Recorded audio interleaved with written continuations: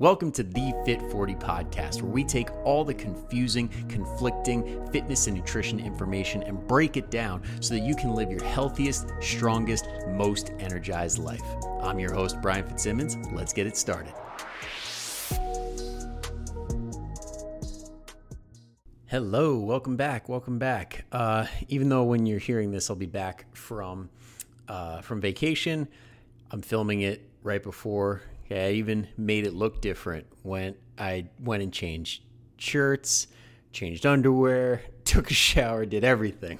But that wasn't really for the podcast. That was for, honestly, when I'm trying to shift gears, and feel free to steal this. I actually got the idea from James Smith. He's well known in the fitness industry, really, really funny, works with general population, very cool guy. But he mentioned that he goes and takes like body showers or like showers without like soap or anything like that multiple times a day. And I'm assuming one of those does include soap, but like it does for me. But like just running the water down on you really helps you kind of like collect your thoughts. It helps you like calm down from whatever you were just doing and really collect yourself and reorganize. And I'd probably take like 2 or 3 a day just because it feels like so good just to be in that zone of like, you're in the shower, you're closed off from the world. Maybe you got some music going and you're just like, whew, feels nice.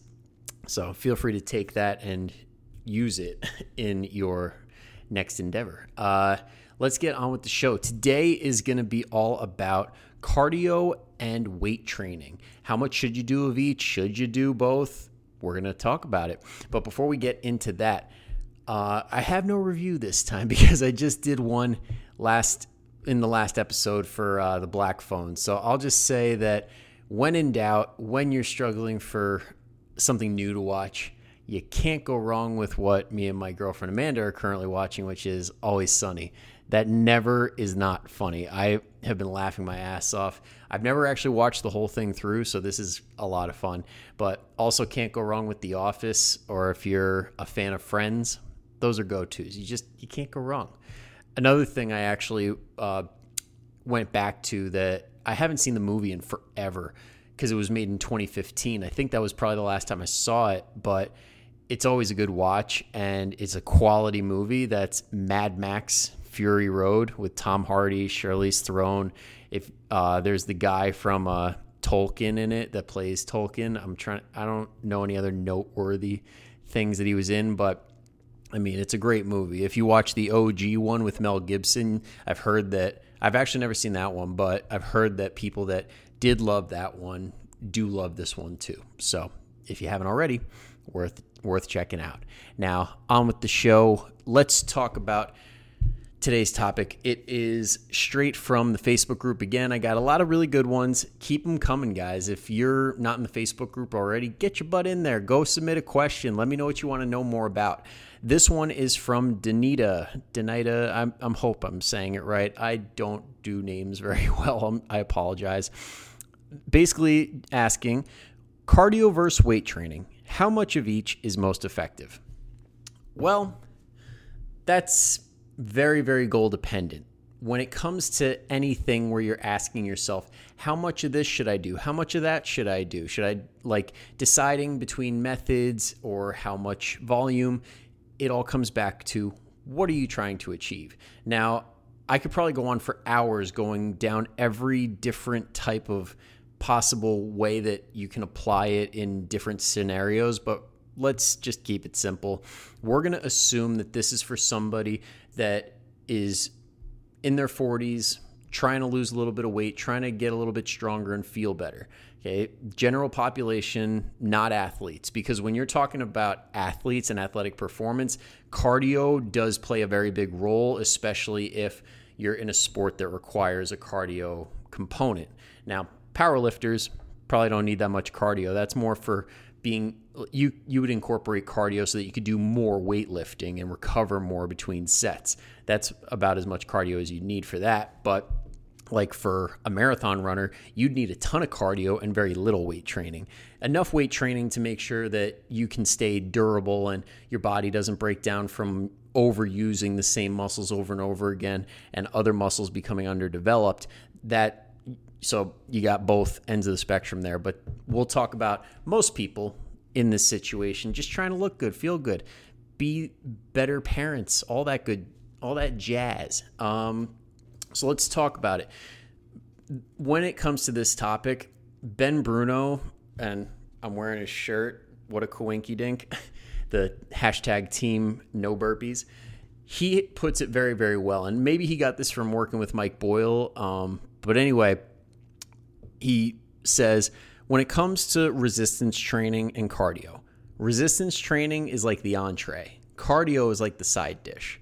I'm going to slightly tweak that and say resistance training and walking are the entree. Okay, that baseline of getting at least 5K steps a day, aiming for 10, and resistance training 2 to 4 times a week. Now, that side dish of the cardio can be a couple of different options here. So when we talk about cardio, there's 2 big ones that get most of the love. That's LISS and HIIT.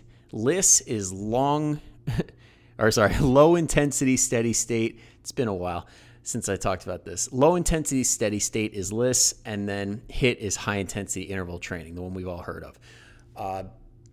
When we're incorporating it into our routines, it really depends what we're going for. If we're talking about from a longevity standpoint and best practice and really trying to be the best version of ourselves, going more on the side of low intensity steady state would be more beneficial than going high intensity interval training if we're talking about doing it on a fairly consistent basis many times during the week. Now, when it comes to high intensity stuff, it's quick hits. You don't want to do a lot of it. So if we're talking about like calorie burning or just overall heart health, low intensity, you're going to be able to do more of. You're going to be getting better benefits from it than if you do high intensity at the exact same rate. However, they're not mutually exclusive. You don't have to do all one or all the other. You could do both at the same time. There's many different ways that you can do it.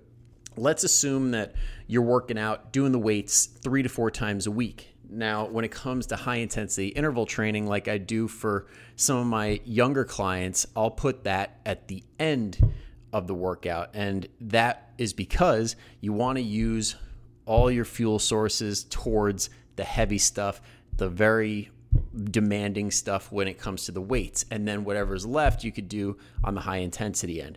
So what that looks like is, like I said, it's a quick hit. It's not a lot. One of my clients, Sydney, she's been crushing it for months doing this stuff. And we're just slowly climbing up the ladder of decreasing rest, increasing work. And what it looks like for her, like what she started out at was like 30 seconds of work, 60 seconds of rest, 5 rounds. That's it. So what does that end up being? 5 minutes plus. So like I suck at mental math on the hop here, but like 7 or 8 minutes worth of work. That's it.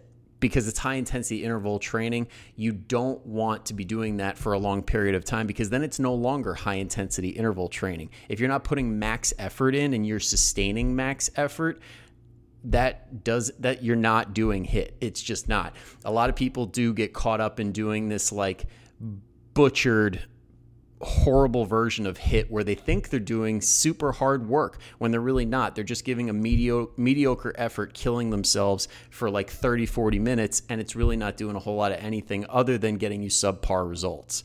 Yes, you're going to build a little bit of muscle, you'll get a little bit of conditioning, but in no way is it best practice at all. So sorry for anybody doing a boot camp. But back to what we were talking about.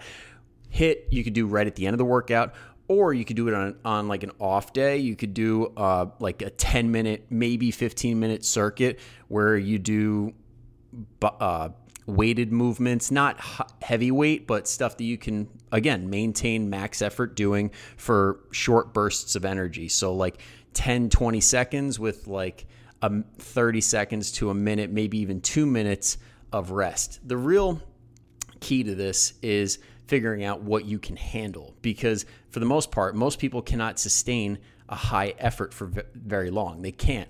And that's okay, but you got to add rest so that you can continue to come back with high effort. So for example, one easy way to do this let's say you're on the assault bike. That's the bike where it's got the handles and you simultaneously pedal your hands and feet. It shows watts. So say you go as hard as you possibly can for 10 seconds. Notice where the wattage is, how many watts you got, and then take a breather.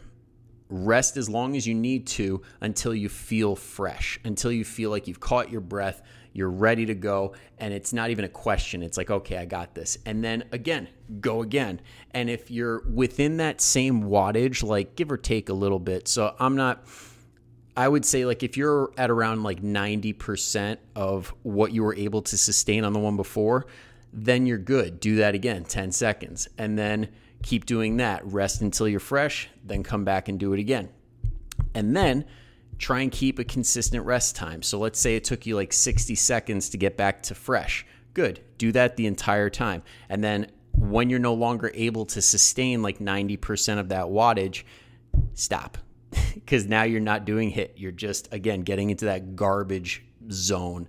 Now, if you want a little bit more defined and a little bit more like by the book, scientifically like proven, all really deep going into it knowledge.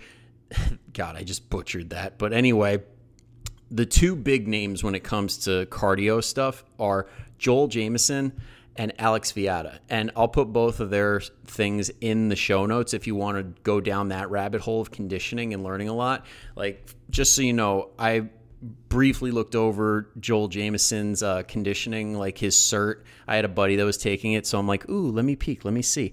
And when you think there's low intensity, steady state, there's high intensity interval training, that's 2. He's got 8 different, and he might have added more, and I might have only seen 8, but he's got at least 8 different versions of cardio and how to incorporate them. So there's many different ways that you can go with this, but just from a practical standpoint and a simple standpoint, you can do HIIT when it comes to after your workouts or on off days. Just make sure it's only like 10 to 20 minutes max. And when it comes to low intensity steady state, I suggest doing that on off days or doing it like later in the day after your workout, because weights should take priority just because they require as much fuel as possible. And you can still do things like low intensity steady state with very little fuel in your body. Even though it's not ideal, I would say as far as priorities go, that's the way it should go. And with low intensity steady state, my favorite version of that is doing what's called zone 2 training for like 20 to 40 minutes. Basically, when we're talking heart rate zones, zone 1 is like if you're sitting down, or not even, that's like zone 0 is like sitting down doing nothing. 1 is like a decent walk. And then zone 5 is like that high intensity interval training area where it's like your heart's about to explode. Zone 2 is that threshold between where you can hold a conversation comfortably and when you have to take those breaths in between when you're talking to somebody. So if you're doing like a brisk walk with a friend around the neighborhood and you guys can talk uninterrupted, that's probably zone 2-ish, maybe like bordering on zone 1. Doing that for 20 to 40 minutes gets you all the benefits, gets you everything that you want out of cardio, and it allows you to rest up and recover a little bit faster than you would have if you didn't do that. So gets the blood pumping, gets everything moving, and you feel so much better for it, so much better. And when we talk about like a runner's high, for anybody who's never experienced that, like myself, when you do zone 2, you don't exactly get a high, but you come out of it thinking, wow, I feel good. Like, it's not like a holy crap, I just ran, I went for a run and I feel like death. It's, oh, I feel fresh.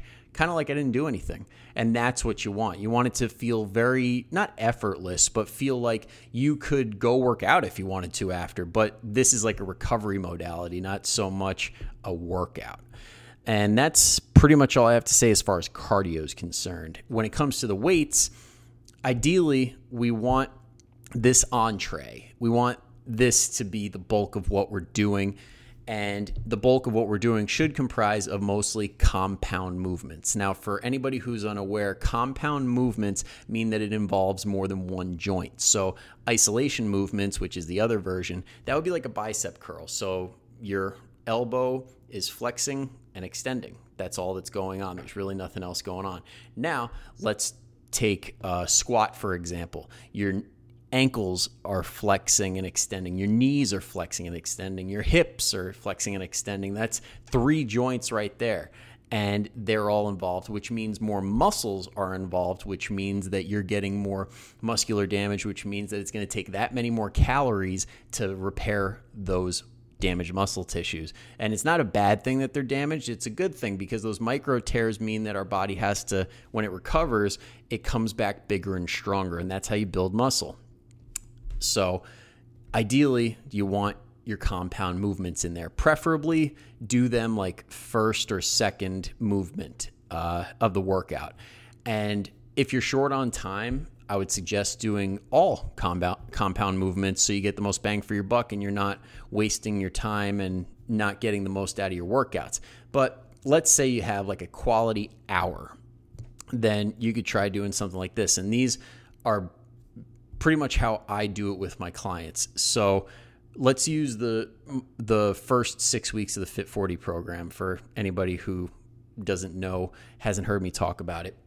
The way it goes is you do a dynamic warm-up, like I mentioned in last week's episode, get the blood pumping, make sure you're in a good place, and then when you're done with that, we have the compound lift, a core movement, and a stretch. So let's say it's squats. So we got goblet squats to a chair. You do that for like 6 to 10 repetitions. Then you do something like a plank for 30 seconds. And then you stretch out any tight areas that might be that could possibly improve the squat, which would work well. And you do that for about 3 sets. Then next we got upper body. So an upper body compound movement would be something like a push-up or a dumbbell row. And you could do those back to back since they're opposing muscle groups. You could do, I like doing pulls first because it actually feels better on the pressing when you pull first. So doing dumbbell rows for about 6 to 10 reps, then do like 5 push-ups and then do some sort of a stretch. So if your chest is tight, putting your hand against like a rack or a doorway, doing that stretch and really pulling on the pec feels very nice. So doing something like that for another 3 sets or 4 sets, that right there, just doing the squat, push-up, and row, you nailed almost every muscle in the entire body. Minus, you could make a case for like the hamstrings. What else? Do we miss anything? No, I mean, hamstrings and calves, maybe. And then that's where the isolation movements come in. So let's say you have the full hour, you still got a little time. Go ahead and go on the hamstring machine. Do a couple of those. Do some calf raises, and then boom, you have hit every single muscle in your body. You're burning the most calories possible. You're building the most muscle possible, assuming that your nutrition's on point, and we're good. And I hope that this is helpful. Actually, I guess I will go there. There is one situation where some of this stuff can get a little funky, and that's if you're doing like 5 or 6 days in the gym, if you're doing like a push-pull legs or something like that, or a body part split, which I don't recommend. If you're doing weight training, don't do those days where it's like, oh, I did chest today, oh, I did back today, or I did chest and tris, back and bis. That stuff belongs in the 80s. Leave it there. We're smarter. It's not, when it comes to weight training, it's about volume. It's not, oh, I hit this muscle group today, so that should grow my muscles. It's not that simple. You need enough volume. So doing full body splits or doing upper lower days helps a ton.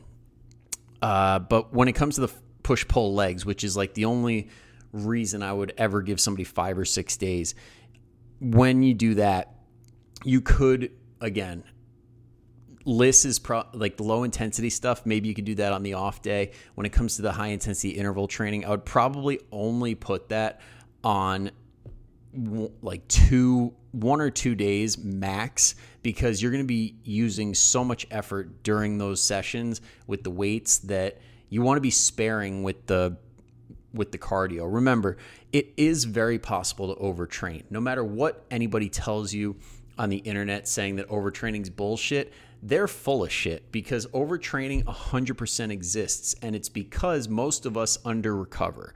Because let's be real, when kids are yelling at night, or not yelling at night, when kids are waking up at night and like being like, Mom, Dad, I had a nightmare, your sleep's not going to be on point. When it comes to work and your boss is being a total asshole, you're going to be a little bit stressed.